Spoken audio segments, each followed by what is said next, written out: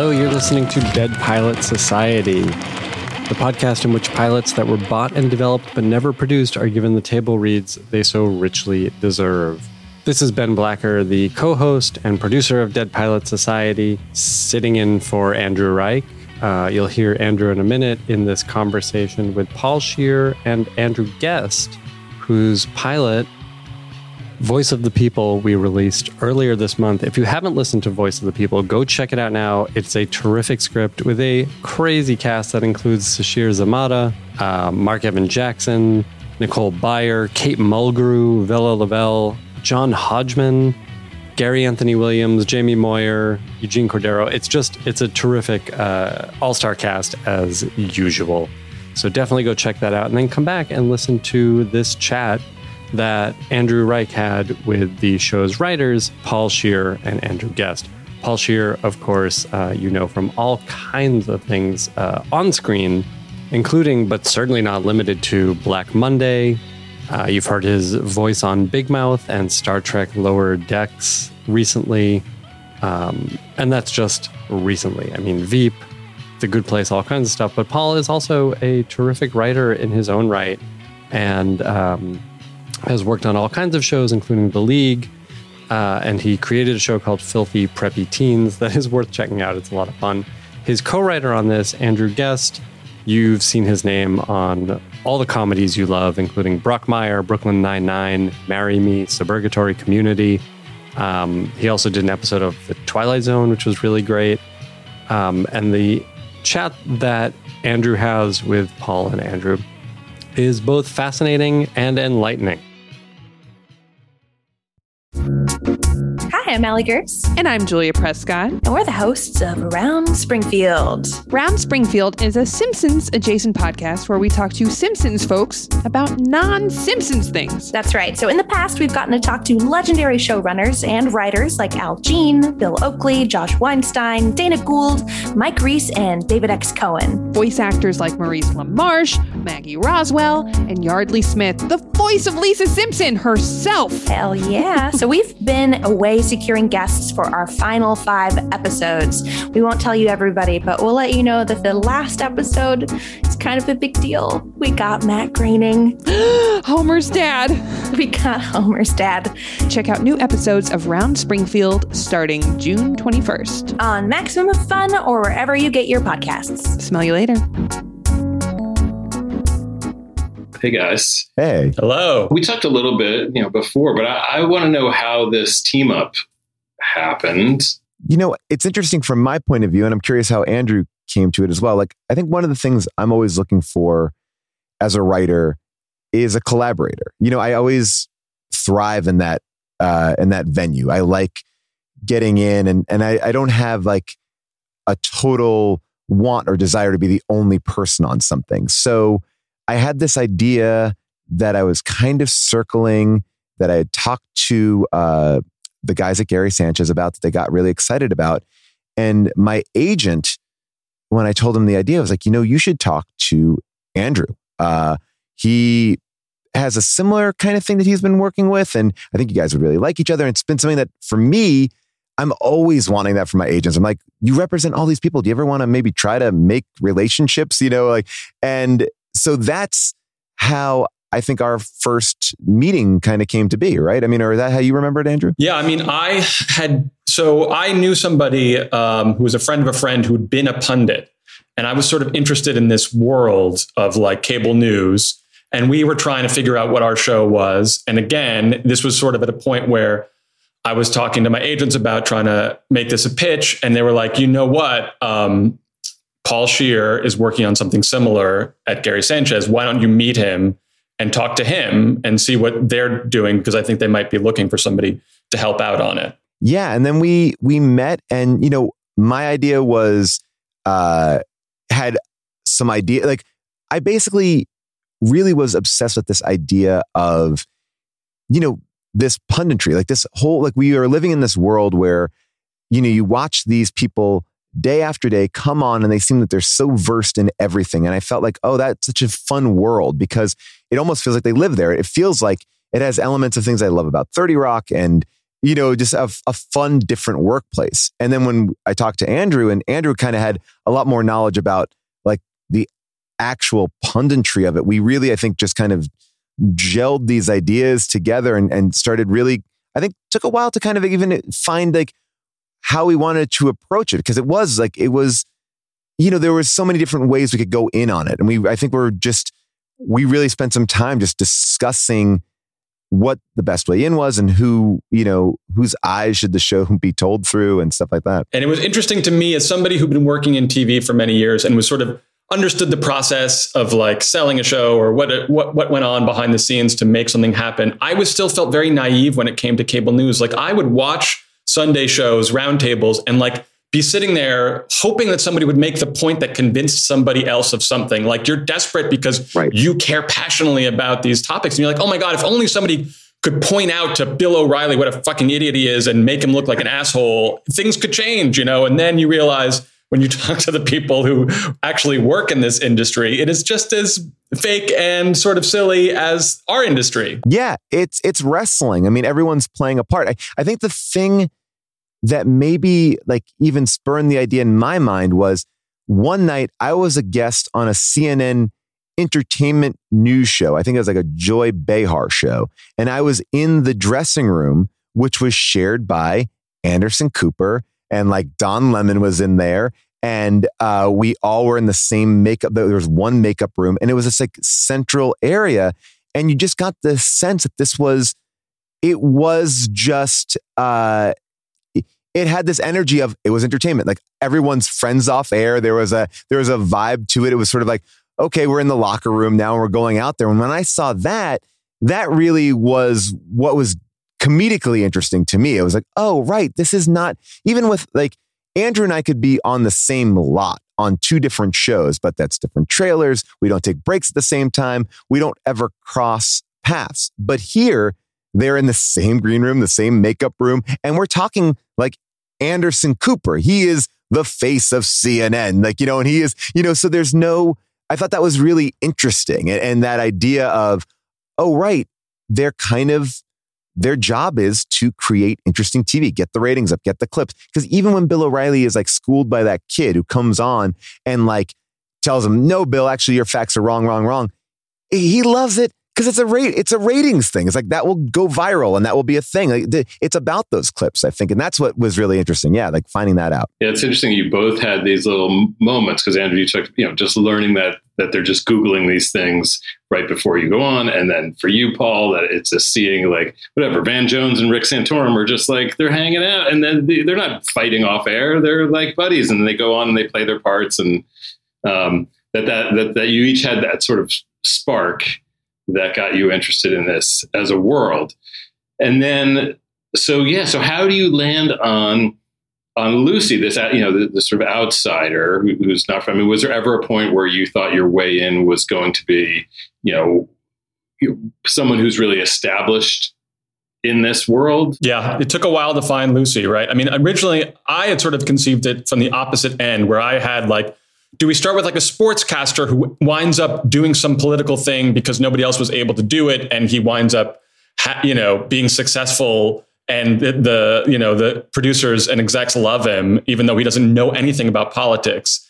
But I think Paul had already sort of figured out that he wanted to have somebody you kind of root for, that represents that feeling of caring about these topics, who is really passionate about journalism and wanting to make the world a better place or change people's minds about things with real information. And like, how crazy, and can that person survive? Yeah, I think there's something so engaging about this idea, like this absolute power or celebrity can kind of crush the thing that makes you unique and different and interesting, because you can get fed into a machine as that person who's unique, different, and interesting. And then that becomes, well, that's now your thing. You are that thing, and you have to embrace that. I've always been obsessed.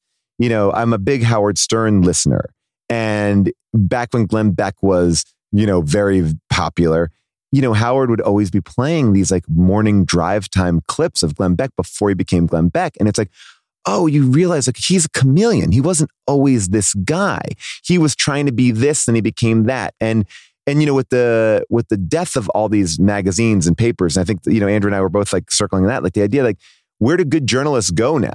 It's like, oh, well, do you have the podcast? Can you make a podcast? Can you do a thing? Can you, it's all about like the stories are now so tiered. And we had a lot of not help, but we did do our research in that field. We talked to people that worked for very prestigious publications and people who did this. And it's a lifeblood thing. Like you have to make, how do you survive in a world where you have to, you make your news stories like financially interesting. Like it has to have a selling point to it now. It can't just be a great story. Can you talk a little bit more about that research? Because I'm fascinated by research for comedies. Well, I think Adam McKay was great this is where Adam was such an interesting component of this because, Andrew and I were working with Owen Burke, who is the television executive over at Gary Sanchez. And we were, I think, creating it based on, these interviews that we kind of done with some pundits. But when we brought in McKay, his real note to us, which I think at first was maybe a little bit frustrating because it was sort of like, well, wait, let's make this more real. Let's find out like the truth here. And he connected us to some of his people that were in the trenches. And yes, and I think what we did was, to your point, we took a lot of the base of it, which is like, what is it like to be a journalist? And what are the for better, like what are the lures out there for journalists and what do they have to do and what do they have to jump through? And we took that and we tried to kind of figure out how to bring that to the forefront, not worry about some of the other grander political things. We definitely inserted them, but we just wanted to try to keep it grounded. And I think this is our struggle. It's like trying to figure out how much we wanted to acknowledge that we knew, but we wanted to buy into the reality of what these journalists' life were. And I think that when we had those conversations, that's where the show opened up to me a little bit. Like, oh, okay, I get this a little bit more. Yeah, and I don't normally do research on anything. And typically, comedies live or die by character. And like, are you invested in these people? Do you care about them? And we were really thinking of this as like a workplace that was sort of different and fun. And like Larry Sanders was one of our sort of touchstones. And like, we liked how it balanced his personal life with the workplace and that they got that workplace correct. But one of the blessings and curse at the time was we sold this to HBO and we kept getting this note of like, it needs to be more premium, which is one of those things where you're like, well, what does that mean? You don't like this part of the story. This character's not working. Those things I can address, but like the whole thing should be more premium. Oh, okay. It's a tricky note. I feel like I've worked at a couple places where you are getting these notes like, well, what makes it blank network? And I never know what the answer to that is. And I think any network, I remember being in a meeting. This is my favorite meeting. Like Atlanta is hot. Like it is as hot as it has been. I think it won Emmys and stuff like that. And, I think a lot of networks are like, oh yeah, well, we would have made Atlanta or we would. And I remember going like, well, what kind of shows would you make? And they're like, well, we make this, we make that. I go, like Atlanta? Like, no, we wouldn't make Atlanta. And the truth is like, well, that was like such a bold statement. Like, that's not on brand for us. It's like, motherfucker, it is on brand for you because if you had it, you would be psyched. Like, right. That would become your brand. Exactly. Like, and and that's the thing. It's like, no one knows exactly what it is until it all kind of gels the right way. I think it like TV shows, people aren't tuning in because they're premium. They're not tuning in because they're tuning in ultimately. And I say this about podcasting too, about the voices that you're hearing, about the characters, about the world. Is that engaging? Because you can show as many dicks or breasts or curses. You could do whatever you want. But the truth is like, you're not tuning in to be titillated unless that's the specific show. Red Shoe Diaries. Yeah. But I mean, like you're tuning in because you want to connect to these characters and you can push in that way. So I always feel like it's a weird note to be like, write to the network. It's like, no, let's write to engaging characters because an engaging character in any format should work. Like the best show on NBC should work on FX, should work on HBO, like on some level. I mean, and I know that there you go back, well, like Big Bang Theory, nah, just bear with me. But like you could have a Parks and Recreation on HBO. Like I think that like 30 Rock could be on HBO. Kimmy Schmidt was on NBC, then it moved. Like it's the reason why they work is not because of the content. It really is because of its quality. And you look at like a show like Breaking Bad. which was, the story goes, passed on by every network. Like, that's not for us. It's not for us. And then AMC is like, well, that not only we took it, we did, and whether or not they believed in it, who knows?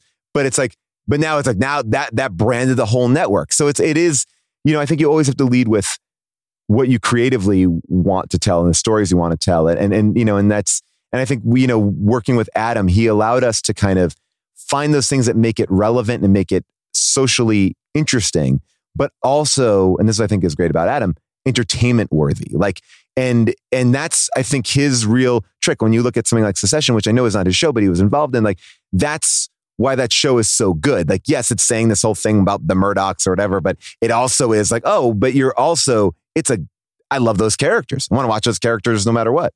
I mean, did you ever get any handle on what they meant by that note, make it more premium? I mean, was there ever a point where you made a change and like, yes, so premium now? I think a lot of the times it's about the characters having a point of view that may not be an acceptable point of view, right? Or that you're making your characters seem a little less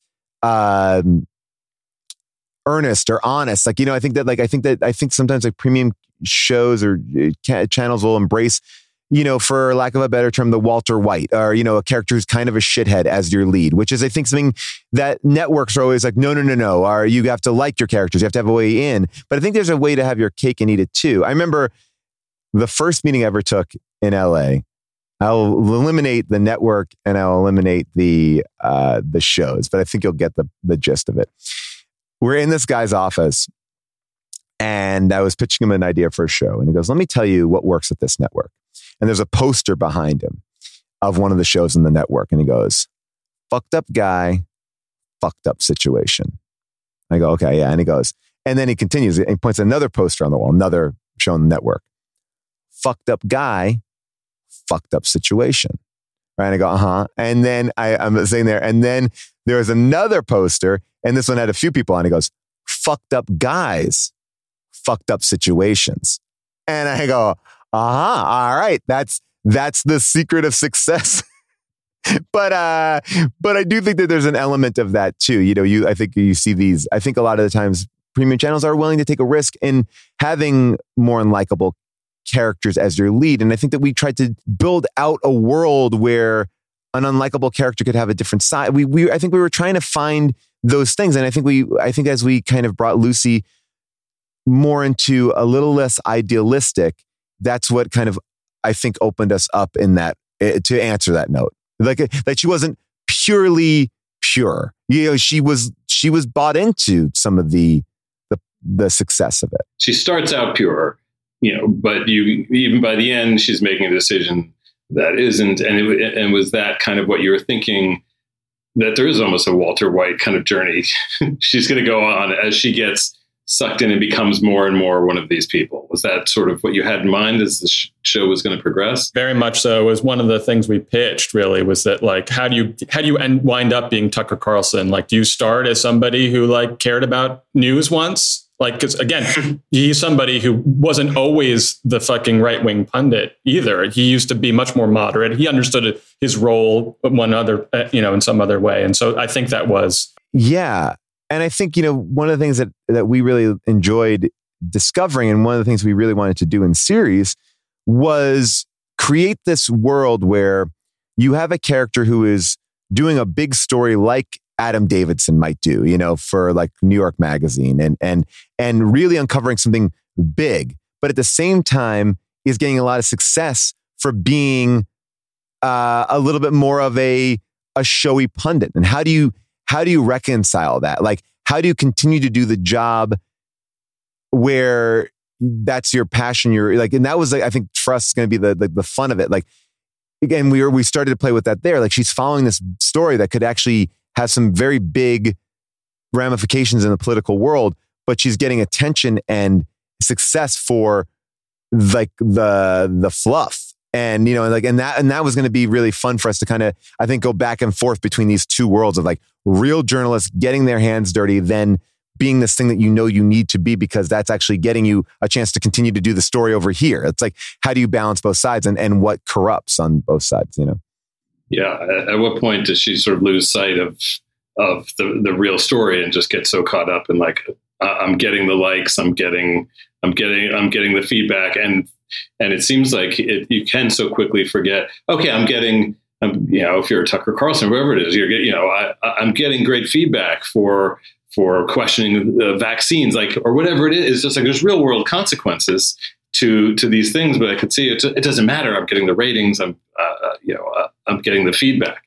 Yeah. One of the things we wrestled with in the beginning too is like, and I think there's elements of it, but I think originally Lucy's partner was going to be a successful author who was getting a lot of attention. We found that was like a little bit too similar at a certain point, but the idea, like, Lucy was like working 10 times as hard and getting 1% of the feedback, whereas her partner was working, 10 times, like one, like seeing like that level of success. And I feel like that to me was always a really interesting character choice too. Cause it's like, yes, we're all doing this and there's a purity and like, I want to do this, but sometimes when you work really hard on something and you don't get any acknowledgement for it, it can kind of create a bitterness. And when you finally get recognized, it's like, well, I tried it the other way. So let me go here.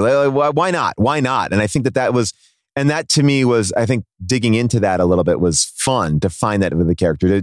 You can be bitter when everybody else is flying by you in any profession. I think that was the thing that was relatable to us, like this idea of, you get labeled as something and there's benefits with being labeled sometimes, but there's deficits too. It's a tricky situation. I love the John Bovey. It's such an amazing, just great run, and it's so perfect. Do you guys remember the genesis of that bit? I feel like that was all you, Andrew. I was going to say it was you, man. You were. It's so funny because I think that like it was the best part of working with Andrew, who I think is such an amazing writer, and his credits are so great. Like it was such a collaborative process. Where, we worked on this such a long time ago, but we really like embraced each other and let each other rewrite each other, like deal with each other again. It's like, and it's such a rare thing, I think, to trust each other. Like I knew like whenever Andrew was like going to look at something and change something, I was like, to not be defensive or not to feel like, oh, he hates me. Like I felt like there was a good energy there. So when I look at that script, there are certain things when we did the read through where I was like, oh, I don't even remember that at all. Like, but I remember and I don't know who was what and how anything kind of came together, which I think is a sign of a good thing. Like, I don't think either one of us were like keeping track on a whiteboard. Like, oh, that was mine. That was yours. Got it. But I think I've worked with people who are like that, and that's hard. I agree. Yeah,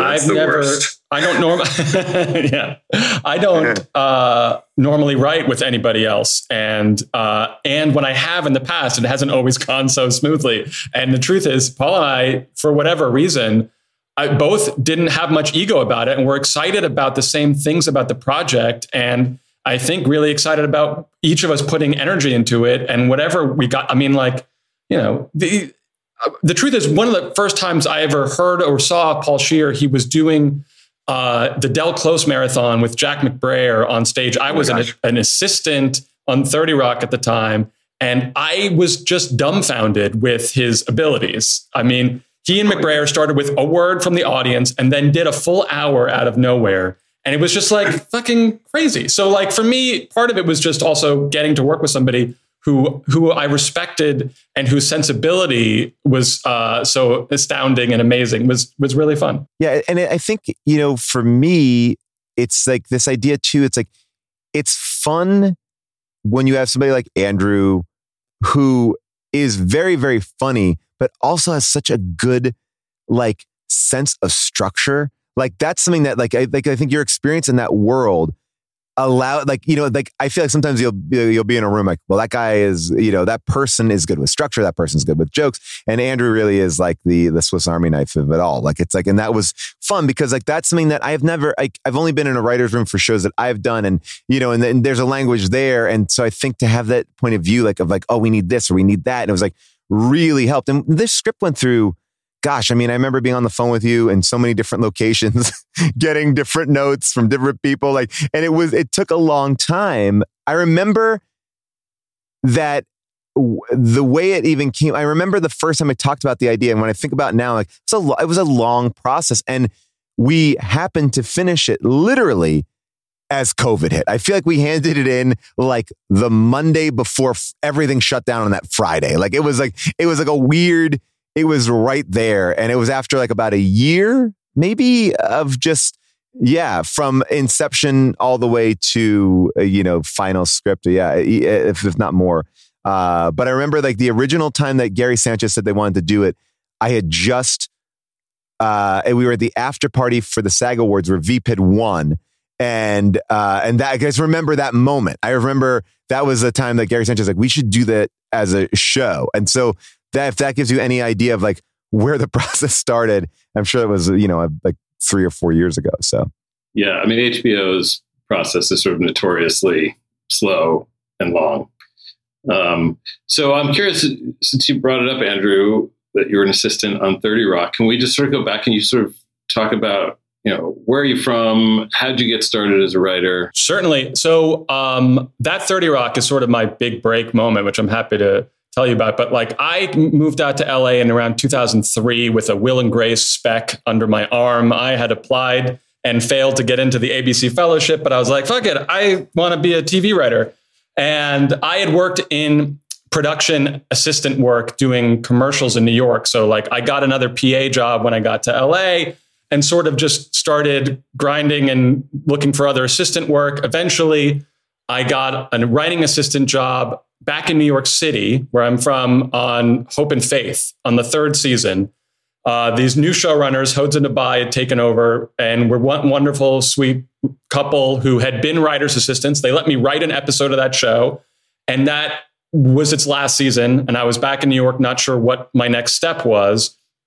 I got a call on a Thursday morning at 10 a.m. from this line producer. They were on their 3rd day of shooting a pilot, and they needed to put out script revisions, but nobody knew final draft. Like they had thought they didn't need a writer's assistant, but then they weren't sure how to lock pages or get them to department heads and what the process was.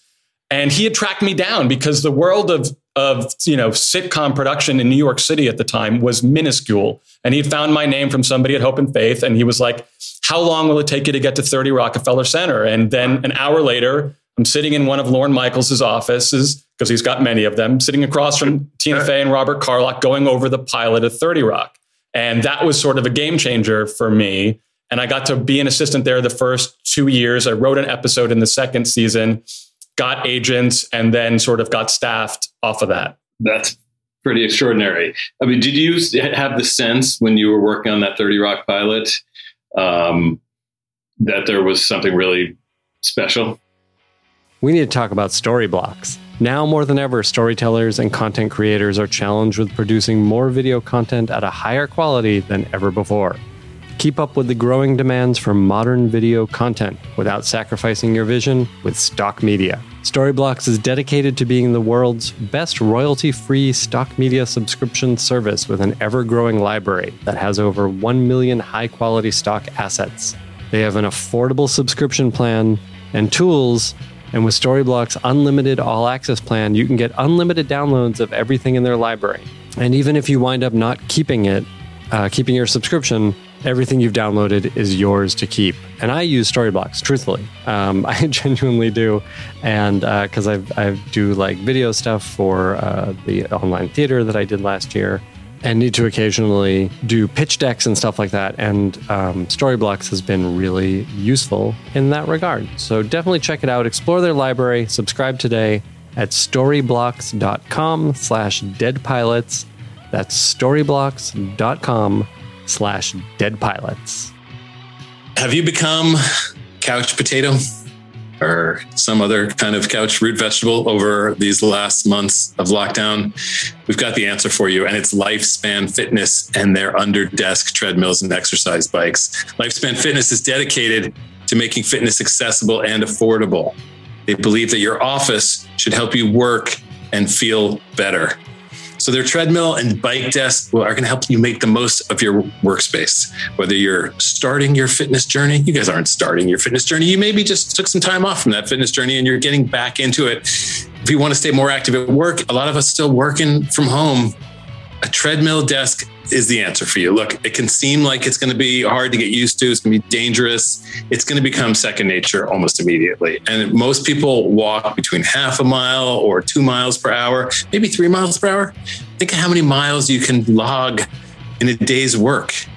Like if you already have a standing desk or a desk that you love, you can just slip this underdesk bike or treadmill under that. But if you need the complete setup, Lifespan sells the desk equipment in a combo. I'm here with someone who's got firsthand experience with an underdesk treadmill from Lifespan Fitness. And that is our very own, the hero of Dead Pilot Society, the guy that makes it all happen, our associate producer, Noah Finling. Hello, Noah. Hey, Andrew. All right, Lifespan, tell us about it. You've had this underdesk treadmill for a while. Let the people know.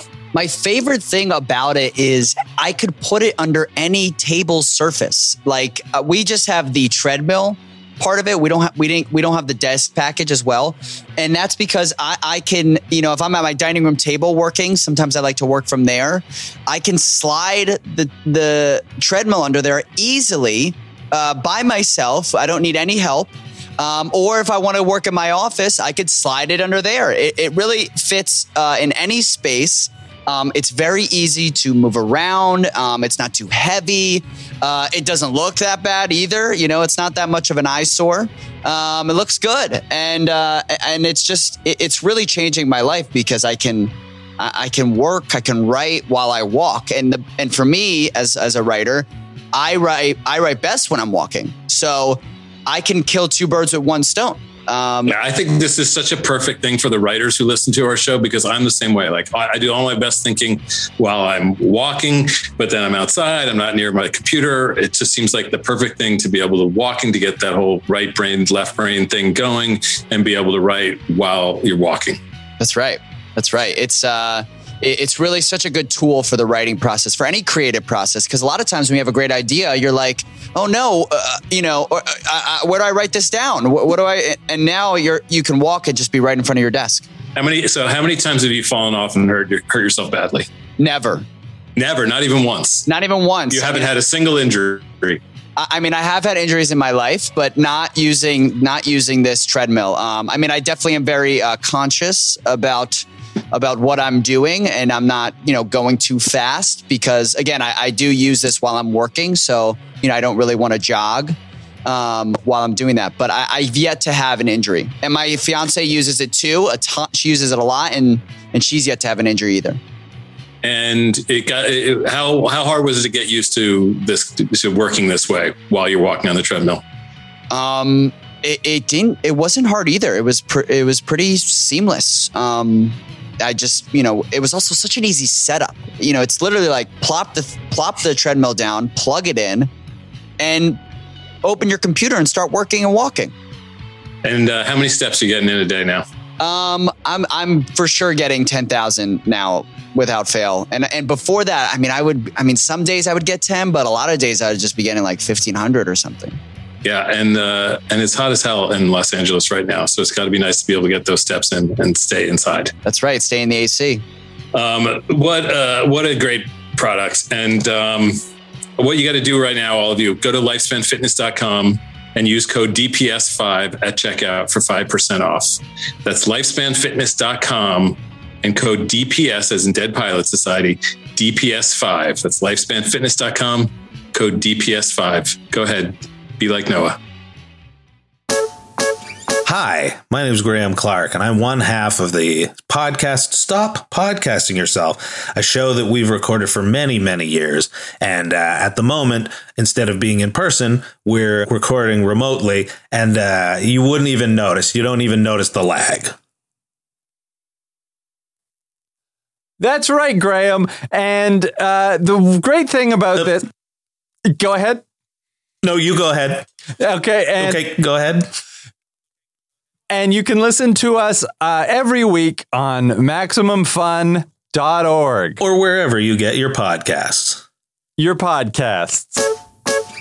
I mean, did you have the sense when you were working on that 30 Rock pilot that there was something really special? I did, but I thought it would never get picked up. None of us did. Like for me, I was a fan of Tina Fey. I mean, Alec Baldwin, Tracy Morgan, it was fucking crazy. But, the NBC had already, while we were shooting that, had committed to Studio 60. Right. As you remember, that's the year that they already picked up the Sorkin show about the same thing. And no network would ever do 2 shows about exactly the same thing. But they picked it up. And thankfully, I made enough of an impression on Tina and Robert that they hired me. The other crazy story, which you will appreciate, I think, is that Robert wasn't necessarily a part of the show. He'd come to help Tina do Punch Up. The other writer who had shown up to help Tina, because they had written for her on SNL, was Mike Schur. And so it was Tina Fey, Robert Carlock, and Mike Schur doing jokes for this show. And at one point, Joanne Alfano, who was at Broadway Video, was like, we got to hire one of these guys, lock them up in case the show gets picked up. And I just imagined the alternate reality where Mike Schur had been the person to do 30 Rock with Tina. What a different show it would have been. So after 30 Rock, what were the other shows after that? First real staff writing job was on a multicam called Do Not Disturb with Niecy Nash and Jerry O'Connell. It took place in a hotel. Yes. It was one of the worst reviewed sitcoms in the 10 years prior to it. And after that, because we aired 3 times, I was back working in a restaurant, in a kitchen, because there was such a long, again, I'm old enough that when your show got canceled, you had to wait till staffing season. You had to wait till the summer to find another job. There wasn't these constant things happening. So I was back to working in a restaurant. And then I got lucky again the following year where Dan Harmon hired me on Community. So I worked on the first 2 years of that. And that sort of, since then, I've been lucky enough to steadily work.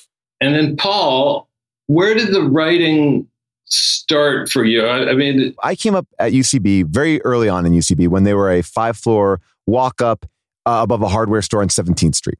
And Matt Besser was very instrumental in creating like a way of looking at the world, right? Like he was like, look, this is our theater. You guys are our first, batch of people through. You need to keep this theater afloat when we are not here. So that led to us doing 7 shows a week, sometimes 2 shows a night. Some were improvised, some were written. And back in that day, it was, you're going to write your own show, you're going to direct your own show, you're going to act in your own show, and you're going to promote your own show. And he very much was like, name your show, George Bush is a motherfucker. And then you could go out and give that flyer because people would be engaged by that flyer, right? They would do that because they don't know your name. They don't know anything. So we'd be standing out in Union Square. I remember one time we had Santa Claus. We had our friend Owen Burke, who actually is Gary Sanchez, Owen Burke, dressed up as Santa Claus. And we had rolls of wrapping paper. And we would stand in Union Square and say, hit Santa for free. And so people would come and hit him. And then we give him a flyer. So we really, in many respects, in the beginning of UCB, it was like, learn how to write, pitch, do you learned everything. And it was, were the shows all good? Absolutely not. Did I perform to a show where we walked the entire audience? Yep. And then we did shows that were completely sold out for years and years and years. And so my first kind of break was this show called Best Week Ever. A lot of people think I was on I Love the 80s. I was not on that. I was only on Best Week Ever. But and I Love the 80s. I'm sorry. Now I've sabotaged myself. And Best Week Ever, what you would do is every Wednesday or Tuesday night, you get a packet, like a 30-page packet of all the events that went on in the week. And then you'd sit there and write jokes. And then you would go on camera and then you'd do those jokes. So I was really writing those jokes. And that show and that point became very, very popular. And in that, I'm going to speed up my story in a second. But it's interesting too, because you're a pundit on that show. I was a pundit. And I was sitting there becoming an expert on things that I never watched. I would have opinions about the OC. I never watched an episode of The Bachelor because you had to be this pop culture expert. And so a lot of the times what they would do is they would send you a clip, like, here's a clip from The Bachelorette, and you'd watch it and you make a couple jokes about it. And people would think, oh, you know all this sort of stuff. And it's like, well, I know the cliff notes of it, right? I know enough to get by. And I was cheating, as we all were. That's actually a really good point. I never really thought about that. And we all shared the same conference room place to get ready. And that, then that just kind of allowed me a little bit of success, which I think was nice in New York City at that point. And that led me to doing more shows that I was doing, that I was headlining, that people were coming to see. And Aziz Ansari, Rob Hubel, and I, through very long story short, we started making short films together, which we wrote with Jason Wolner, who was our director. And that was my first real gig, which was like, we made these shorts. MTV's like, would you make a pilot? We wrote that. That became 2 seasons of Human Giant. And that was my way in. My first real break, or my first 2 real breaks, were really based on me writing material for myself and, and obviously for the group. And then when I got the League, one of the things about that was I said, well, I'd love to do this show, but I'm coming off my own show. I want to be able to write episodes. And Jeff and Jackie were very gracious and said, yeah, you want to write? You can write. So I allowed myself to write episodes of The League, which were very differently scripted. They're very much a Curb, they're based on big outlines and almost more complex in a way of writing a script, because you have to allow for so many variables, but also put a lot of guideposts in there. And then in the middle of that, I created NTSF SDSUV, which was a 24 kind of genre show for Adult Swim. We did that for about 40 episodes. So it's always been a part of what I've done. Writing has been a part of it. And there's been, many things that I've written that have not gone further, but I was lucky enough to always have that tool and not wait around. So yes, I'm an actor, and I often work in other people's stuff where I have no creative involvement, but I find such joy in all of it. I like rolling up my sleeves. I like sitting and picking music. I like sitting in edits. I like having control of that production aspect. Now there's points where I'll on a show like Black Monday, where they give us a lot of creative control over our characters, because I don't feel like my character does this, or I want to do this. And they're very good at helping structure and work with you. I miss it. It's fun to go in and just be I go to my trailer, I go home, I carry no weight, and that's it. But I do miss it. And so in this time, while I haven't had another, I've done some other pilots and things like that I've written, animated things, and I've done a bunch of stuff in digital mediums, whether it was the full screen platform, or I forget some of the stuff that I've actually done. But yeah, it's always an active part of my career, and it's something that I just love doing. Yeah, so it's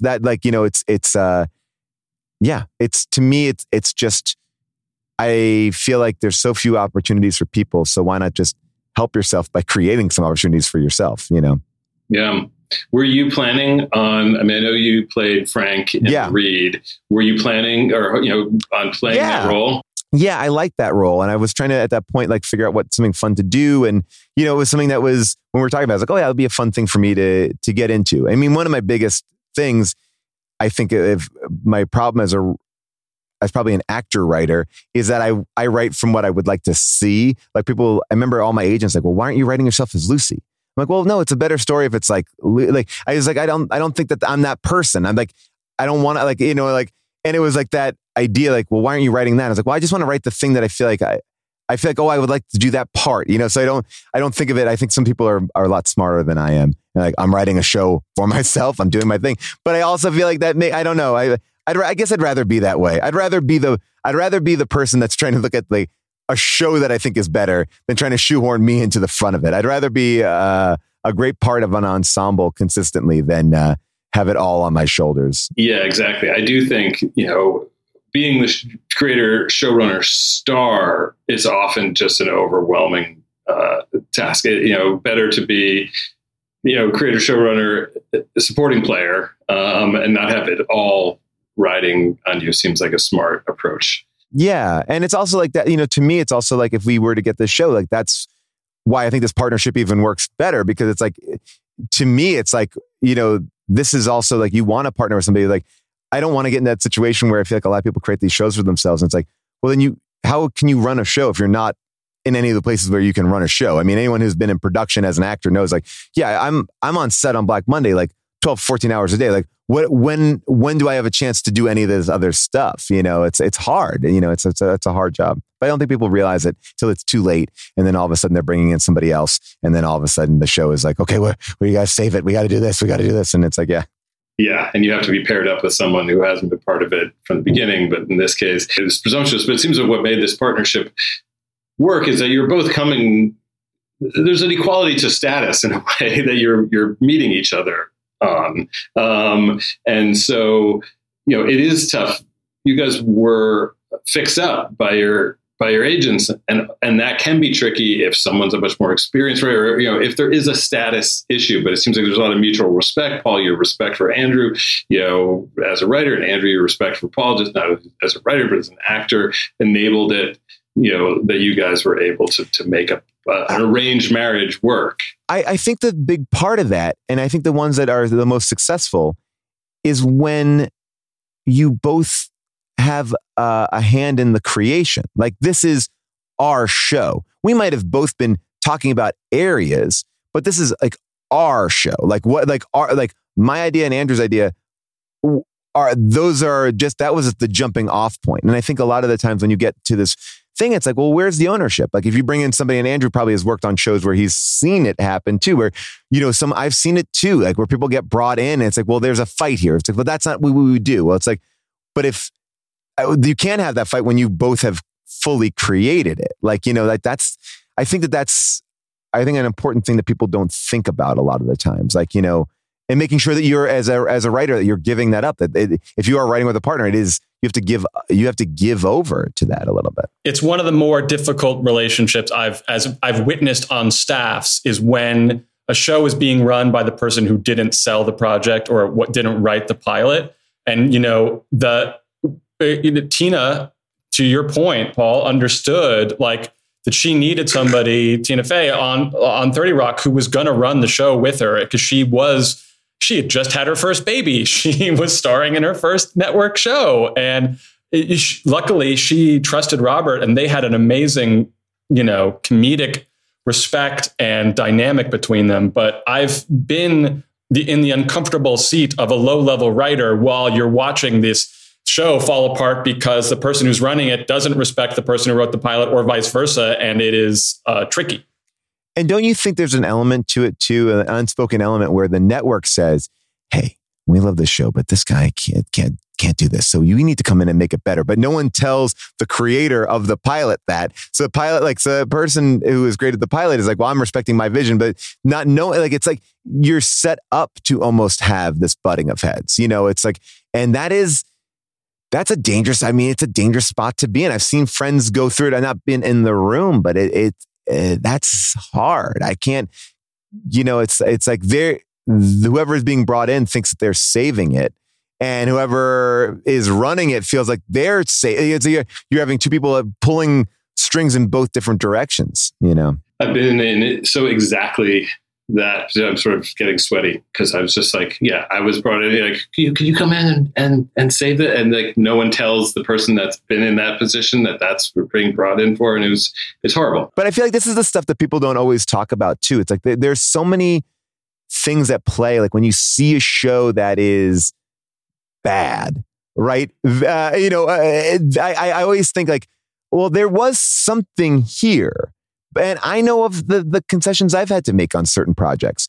And sometimes there are these concessions that you make, or you figure out how to make them in a way that doesn't dilute it. Sometimes you go like, well, we can fix it later. Or, certain thing, or sometimes you live with it for so long that you forget that thing was bad. And then you're like, then everyone's on board with, we love that thing. It's like, okay, guys, we love that. And it's very similar to bring it back to the show, what's going on here. It's like these concessions, these small concessions you make for success, for an elevated position. And if it works, then it's great. And if it doesn't, then you're like, well, look at that asshole. They fucked that up. And it's like, well, but I didn't. They told me to add an alien character and a baby. Like I never wanted the alien in there, How did you guys work out conflict resolution among the two of you? Do you remember? Was it ever an issue that someone, or did you really just kind of find yourselves mostly in agreement? I don't think we dug in on any, and in some ways, having Owen was really helpful. Yes. We had a third person who was very involved creatively. Owen Burke was, so like at a certain point, we could have a tie-breaking vote on stuff but it never got super rancorous or contentious when it came to any of that. It is great to have another voice there, and an executive that, Owen definitely comes from a point of view as a writer and a performer. That's somebody that I grew up with as a performer. So I think he brings something a little bit different than a lot of executives who don't have that time. Like I think a lot of executives come from. Was an assistant. Now I'm this, and now and I've read a lot of scripts, and every now and then you'll find an amazing executive. But Adam and Owen are both performers, comedians, and not to say that they are flawless, not to say that we were always on the same page, because I think that's impossible. But they at least would throw creative bombs at us in a good way. Like, okay, that in your initial response, always, I'm no better than this. I bristle every time I get a note that I'm like, what the fuck? No way. And then you sit with it, you talk about it. And I think Andrew and I think we did two things really well, which was like when we would bristle, we could at least talk to each other and have that out. And not at each other, but we kind of were in the trenches together there. And that could be from the network. It could be from our producers, whatever it was. But more importantly, we really spent time on an outline. So when we went into going to write, we had agreed upon everything. So it wasn't like, what the fuck are you doing here? We created a nice track for ourselves. So I felt like we were in agreement. And, and then all the flourishes, I think I would read a draft from Andrew and go, oh, I love that you added, that was great. Like, oh, that was a great spin. And, when one of us would hit a wall, the other one would kind of take over. And that's also nice because this is a draining process, and and you're just doing rewrite, and you're seeing colors, and you're seeing asterisks, and you get in that zone. You're like, I don't know. And to then kind of not to say take a week off, but I think we both at points were like, and then you come back with fresh eyes. I think that's the thing because that's how TV is done. I feel like, sorry, I'm going to go on a rant and just say it's so weird that we base the system on ways that you would never actually do something. It's like, oh, well, audition for this part. You're going to have one chance. You're not going to be with the director and they can't give you any. It's like, all right, well, that's not how things are shot and done. Some people may not be good at that thing. And then pilots often are written in the same kind of weird vacuum where no one's really weighing in and there's no, it's like, so I think anytime to give yourself, especially in television, that ability to kind of vent and leave and come back and have different eyes, it's important, I think. Do you remember much of, I think you mentioned before the read that HBO was a little bit nervous because of the timing of pandemic, election, that just the whole space you were in felt problematic to them. Is that your main memory of sort of how this all kind of wrapped up? I believe in the end we weren't premium enough. Honestly, no, I'm not even kidding. They were like this. It's not that we don't like the area, but in order for HBO to do a show about this, it has to be at a certain level. And you're like, okay, I guess I'm just not that person because I've tried to make it. It's not like I'm aiming low with the writing I'm doing.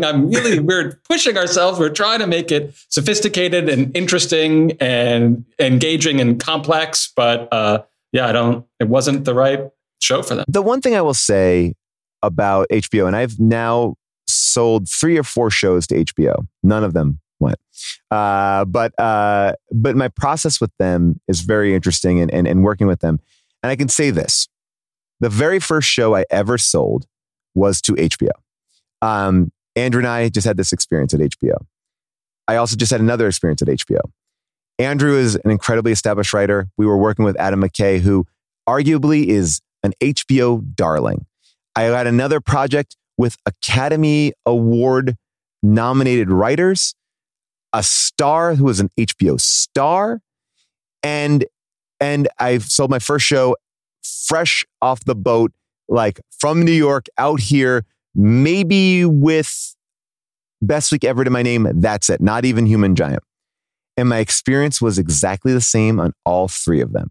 And I think that there is something to be taken from that in a good way that look, it doesn't matter. Sometimes you think oh, if I was only X or if I only had Y, it's the Y is whatever it is. I can say that I felt confident about all 3 scripts at different points. It doesn't mean that they're bad. It doesn't mean that they're this. It just means that in this moment or whatever they're looking for. But I think in my mind, and in the last couple of years, I felt like this. I really understood it. I'm like, I went out with Kevin Hart with a show, and it was a very hard show to kind of sell. And we finally sold it kind of just right under the wire at one place. But you would think oh, I have this piece of giant talent. It's a no-brainer. And I guess nothing is a no-brainer. And I think that was something that was so fulfilling to me when HBO just passed on that last show that I just did. I was like, oh, wow. The deck can be stacked in a million different pieces. And that was one that I was producing and not even writing. So I was involved very creatively, but it wasn't even my writing. I was like, oh, wow, I'm watching them go through the same exact note process. There's nothing different. And I think a lot of the times you think like, oh, if I was only on that other side of the door, I would see a different thing. Nope. We're all equal, and you get lucky or you don't get lucky. And it has nothing to do with the quality of the script. And one executive might think it's perfectly premium and another may not think it's, you just don't know. There's no answer to it. And I think it's sort of like, you know, sometimes when you break up with somebody, you may not have a very concise answer. Just it doesn't work. And so I don't know. I've taken a lot of refuge in that lately. I've just been like, all right, it's all the same.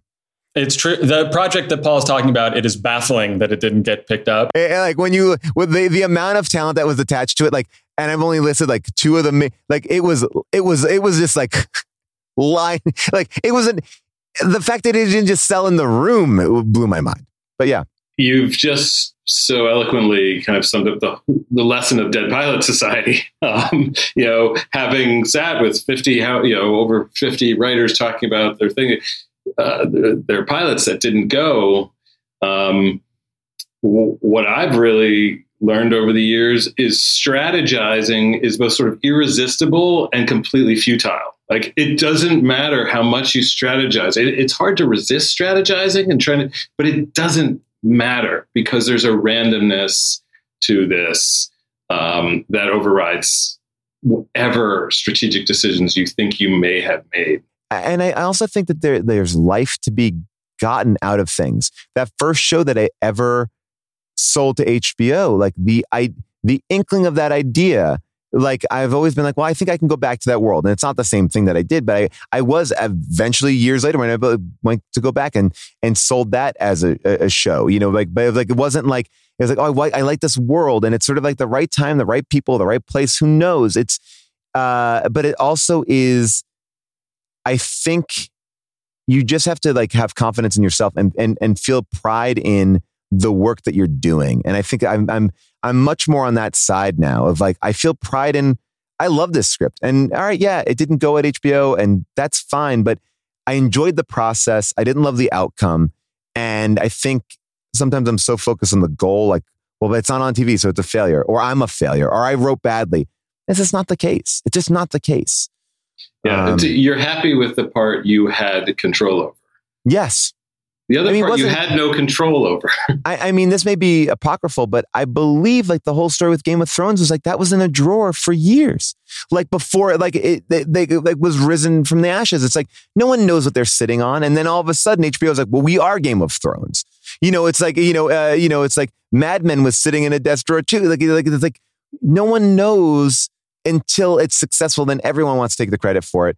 And that's that's the world that we live in. Were any of these actors, because it was such a great cast, were any of these the people you had in mind when you were writing? I mean, we talked about Sashir. I think that there was something really interesting about this, and we treated it like we were like, let's really try to get people we wanted to do different things. And I think that Sashir and Nicole, like that brought those characters to life in a way that I was like, ooh, I didn't think of it like this. Like I didn't think of that, like how that tone felt, you know, and there was a lot of great performances throughout. Like I loved the way that Dottie was performed. I was like, ooh, that is different. Like there was a lot of, and this is like part of the process that I'm constantly in love with, which is like, yes, you write it and that's one part of writing, and then you cast it, and then that's a whole nother part because things happen and you rewrite and then you shoot it, and then you're finding new things, and then you're editing it. So it's like it's constantly evolving, and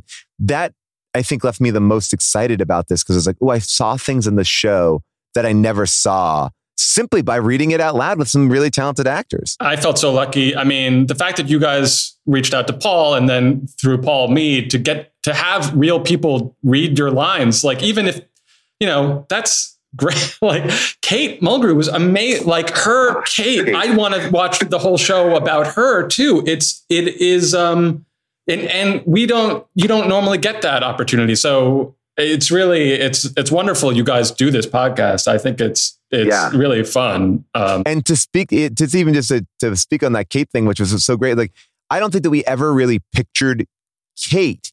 And then it was like, one day we were like, all right, what do we want to do? And she was like the first kind of name that we brought up. And it was like, it almost felt like we wrote it exactly for her. Like there were like the character's name was Kate. Like it just was like, just like that kind of alchemy too is like wonderful. Like, and I was nervous at first. Like, oh, I hope Kate will be able to like record this and do this the right way. Cause, but she's the best and always like 100% on it.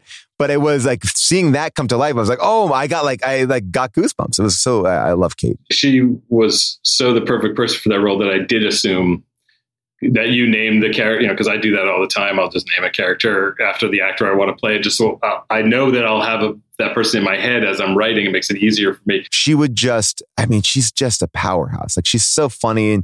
And I know that people love her. I continue to say she's just like, she's another person who's like, use her more and more and more because she's such a funny, good person. Well, it was so great to get to read this and hear that cast. So thank you guys for letting us do it. Well, we loved it. Thanks so much. There you have it. Dead Pilot Society is produced by me and my co-host Ben Blacker and our associate producer, Noah Findling.